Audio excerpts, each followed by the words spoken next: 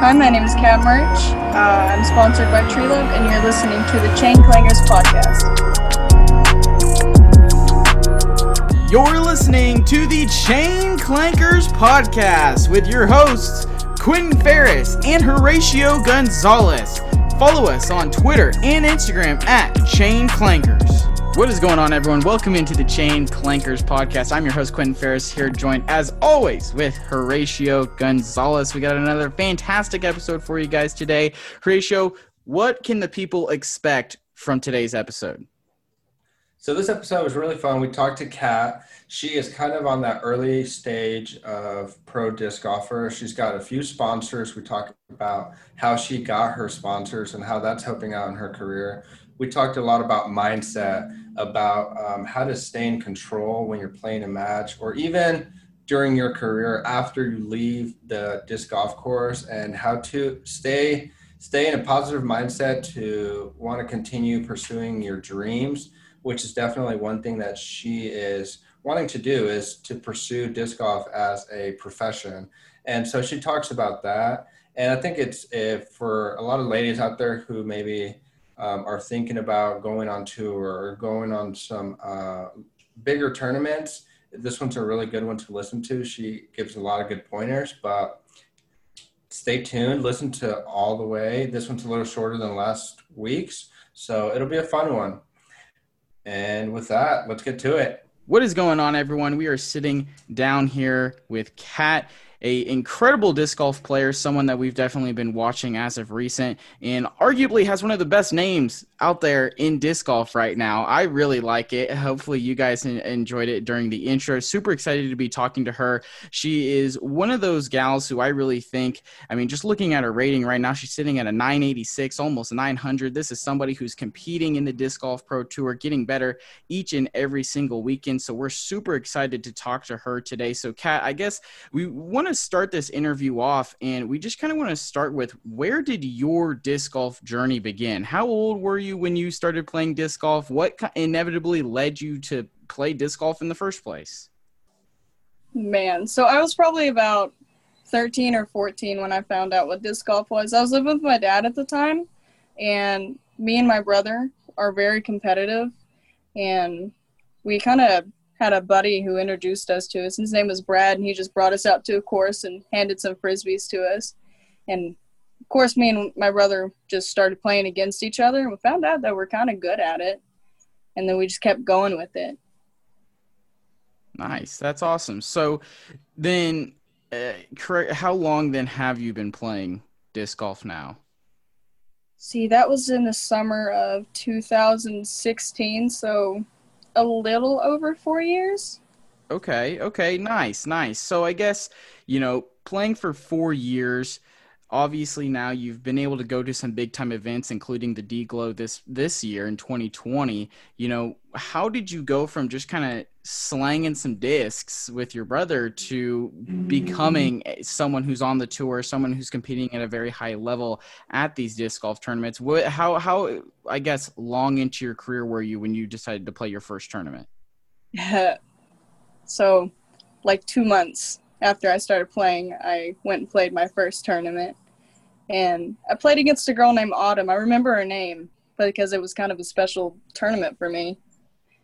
I found something I was good at, and I was just determined to get better. And little after little and piece after piecing it together, I'm here. Yeah. What were some things you learned in that first tournament, or if you can remember? Don't go for shots that have OB like 5 feet behind the basket. That was a big one for me. Yeah. Would you also, I guess, be able to maybe apply that to, I don't know. I know myself personally in my game, I'm someone where if I can, I'm absolutely going to run that putt, and I'm going to try to put it in the chains and clank those things. But was maybe something you took away from that? Maybe you shouldn't always run it, and maybe it is smarter to lay it up? It really depends on what position you're in, physically and mentally. Mentally, if you feel like you can do it, you should do it. If you don't, you give up that stroke and you move on to the next hole, It's just this little game you got to play with yourself. How I guess when you decide to do that, how often do you choose to run it comparatively to just laying it up? Or is it more of literally just a case-by-case basis for you? Case by case. It's a work in progress, a lesson of learning. Do you think that to be competitive or to play something like these big events, that you have to be more aggressive and run a lot more of those putts, even if you think you might not be as comfortable with them? Do you think a lot of these players, to keep up with them, you have to be a lot more aggressive?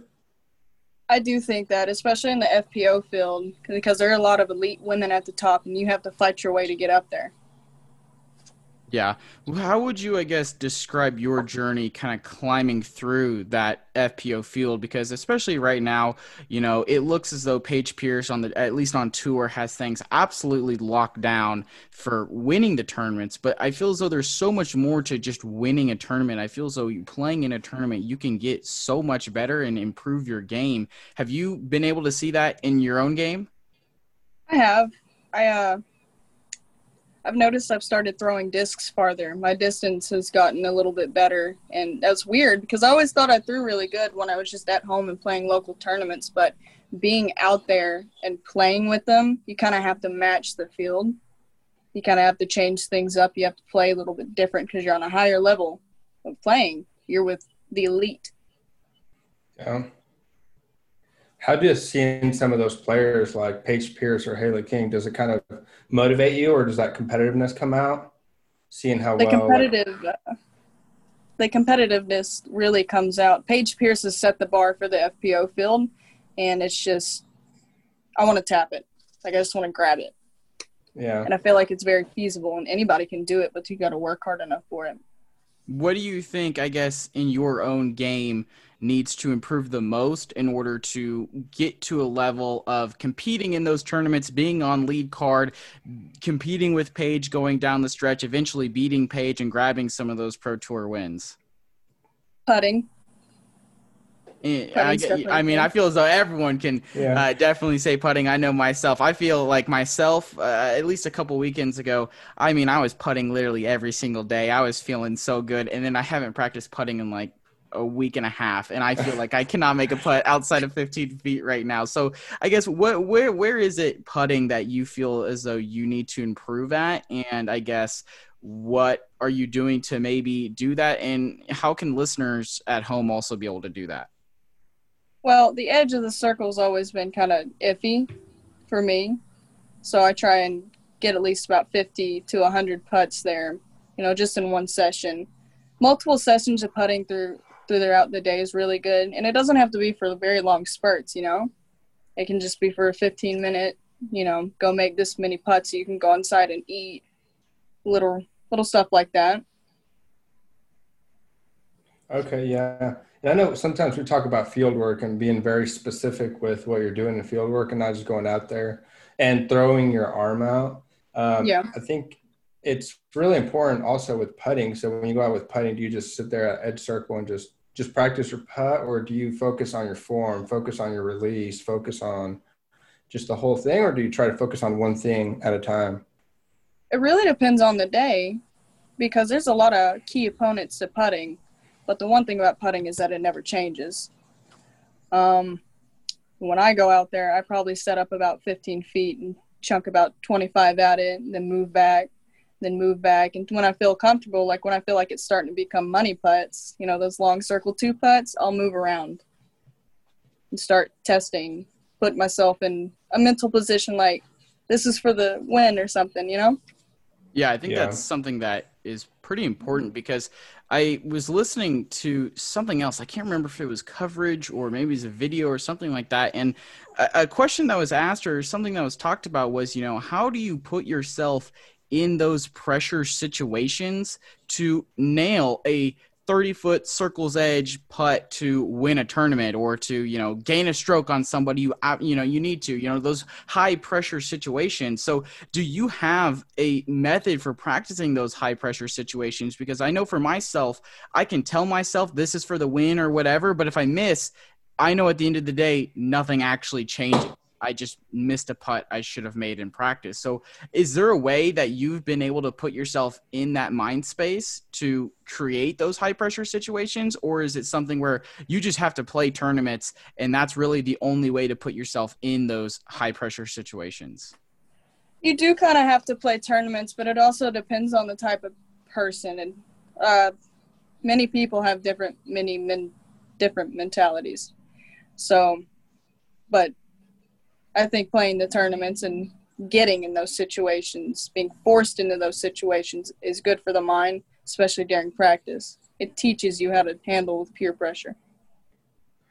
Do you play let's say you play a local tournament, like in your area, the same way mentally that you would a big tournament like D-Glow or something like that? Mm-hmm. I do. I played a doubles event when I came back from Ledgestone, and I kind of put myself in that mental situation.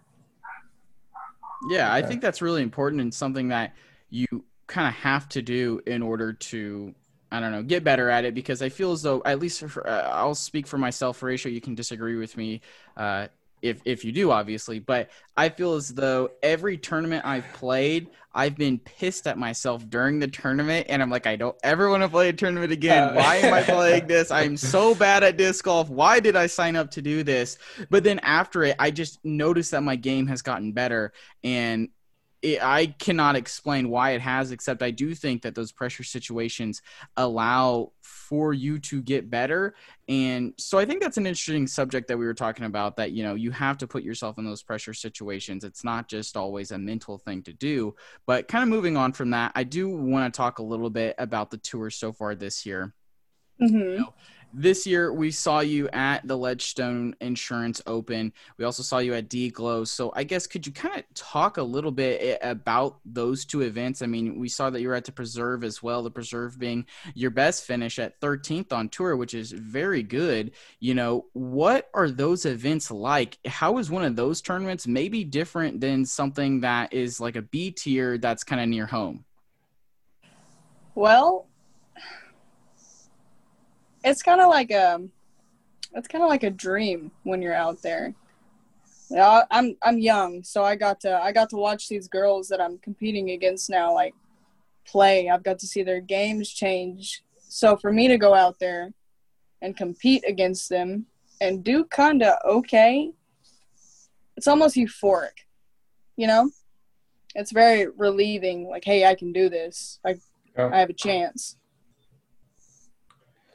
I want to talk a little bit about tour. Like, so you've picked, those are pretty big events.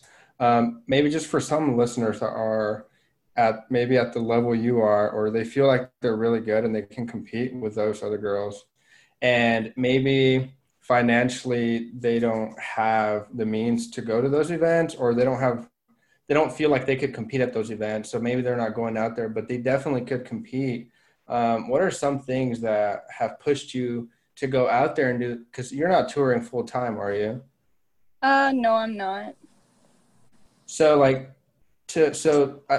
I want to talk about that, because I feel like there's a lot of disc golfers in that kind of situation. Like, we see the pros on TV and they live in a van or they're camping, you know, they're doing it full time. Not everybody can do that, but there's a lot of good players like yourself who can be out there competing every weekend, but for one reason or the other, they can't be doing that.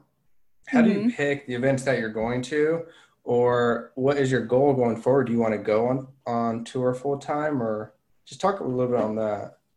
Personally, I'd like to go on tour for full time because I know I can do this. I've been training to do this, and it's a dream of mine. This nomad lifestyle of disc golf is very appealing to me.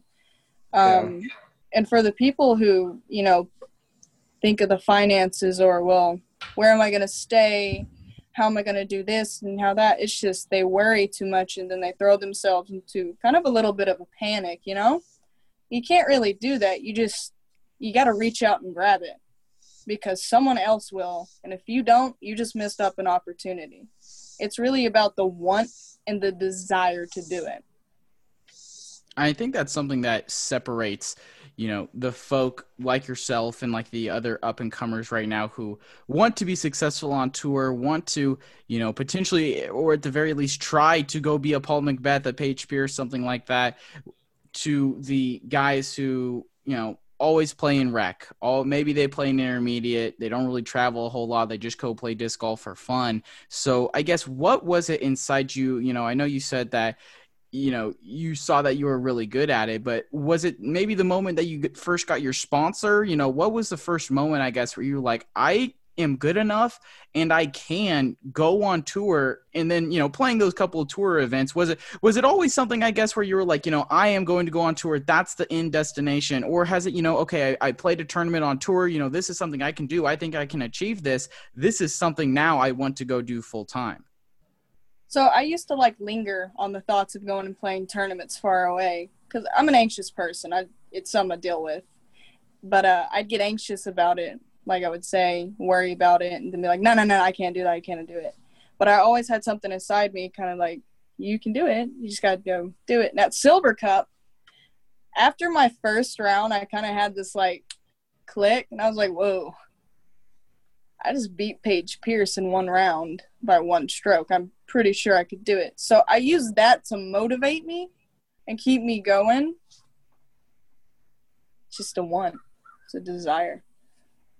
And what are some things maybe right now you say you want to make, that's your end goal. What are some things that other people that maybe want to also go tour full time, things that you can work on or things to do in your life to make that possible?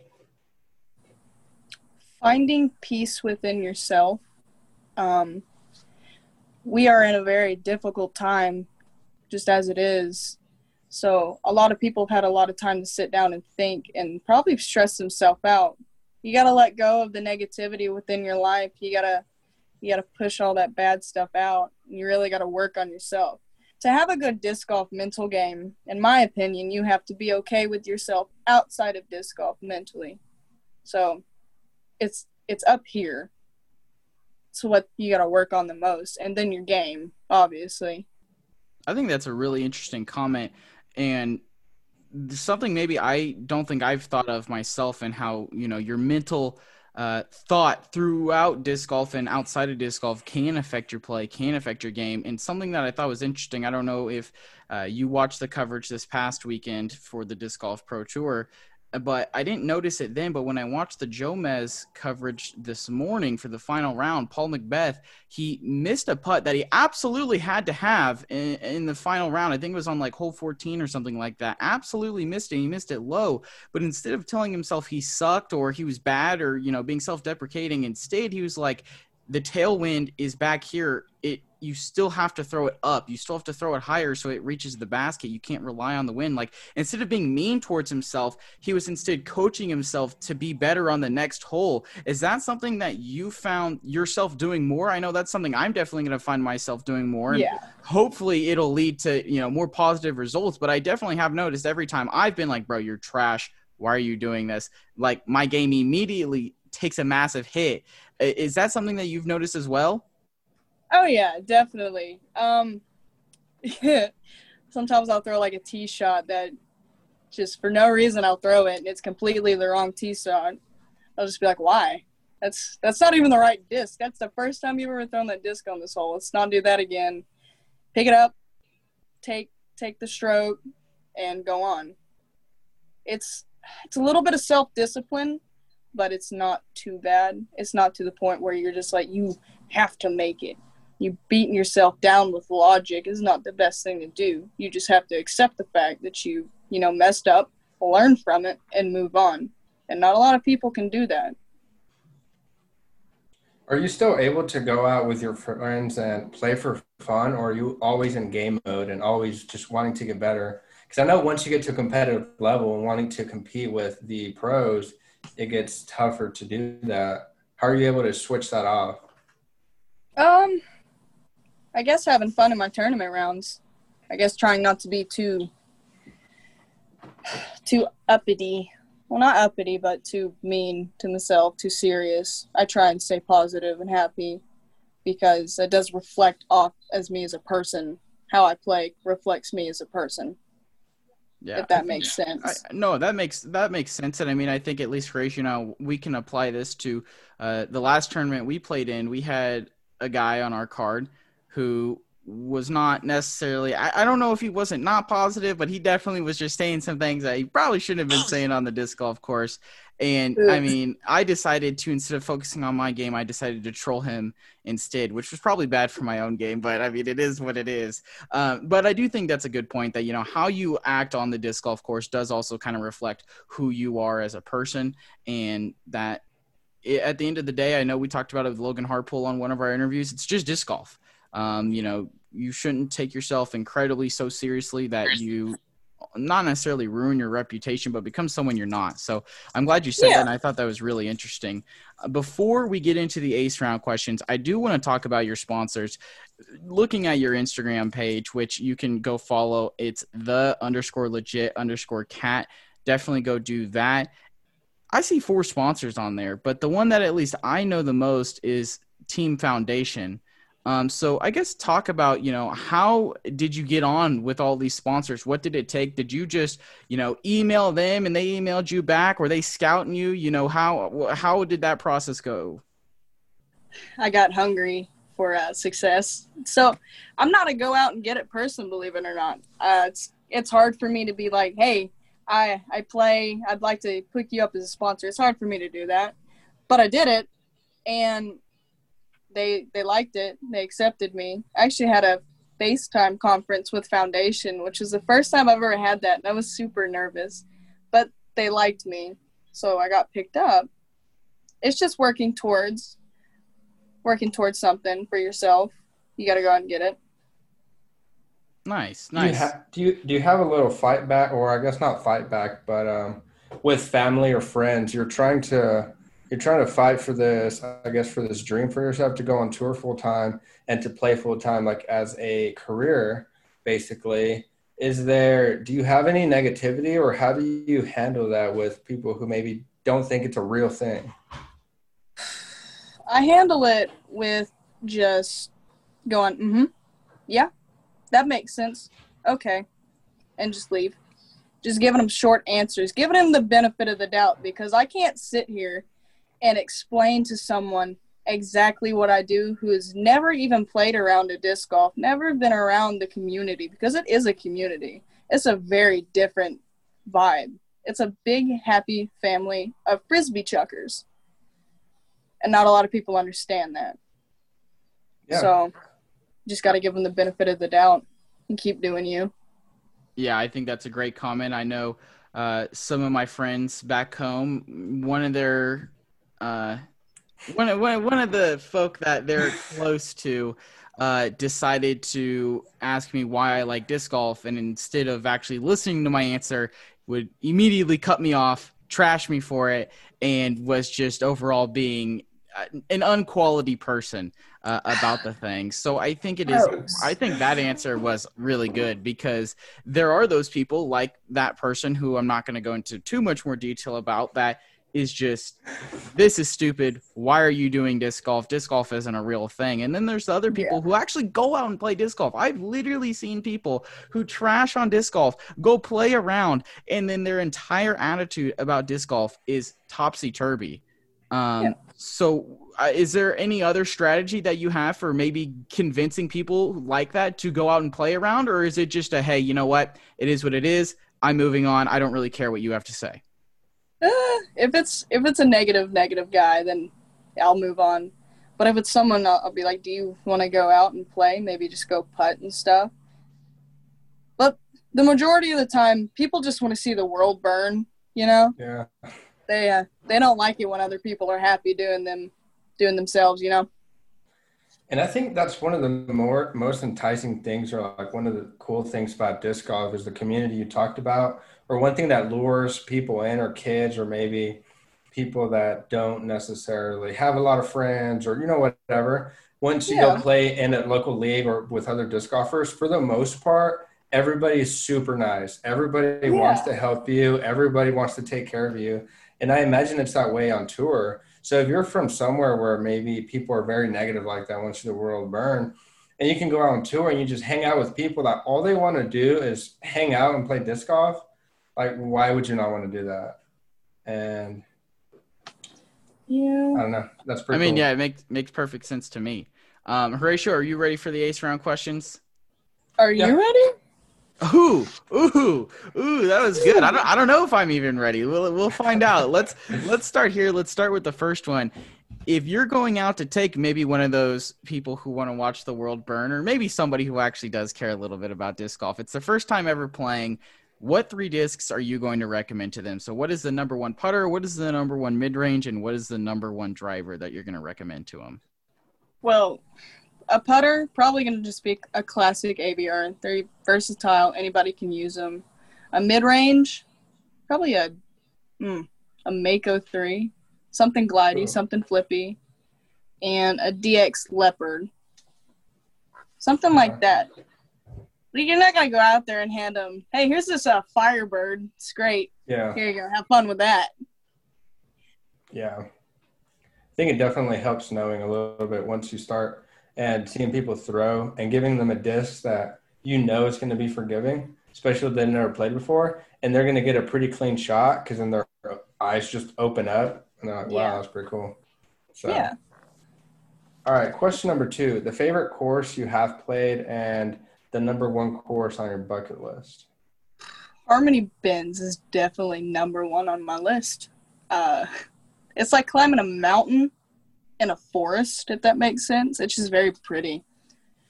And I don't know. I don't really have any bucket list courses. The Vermont course looks really good. It's very green.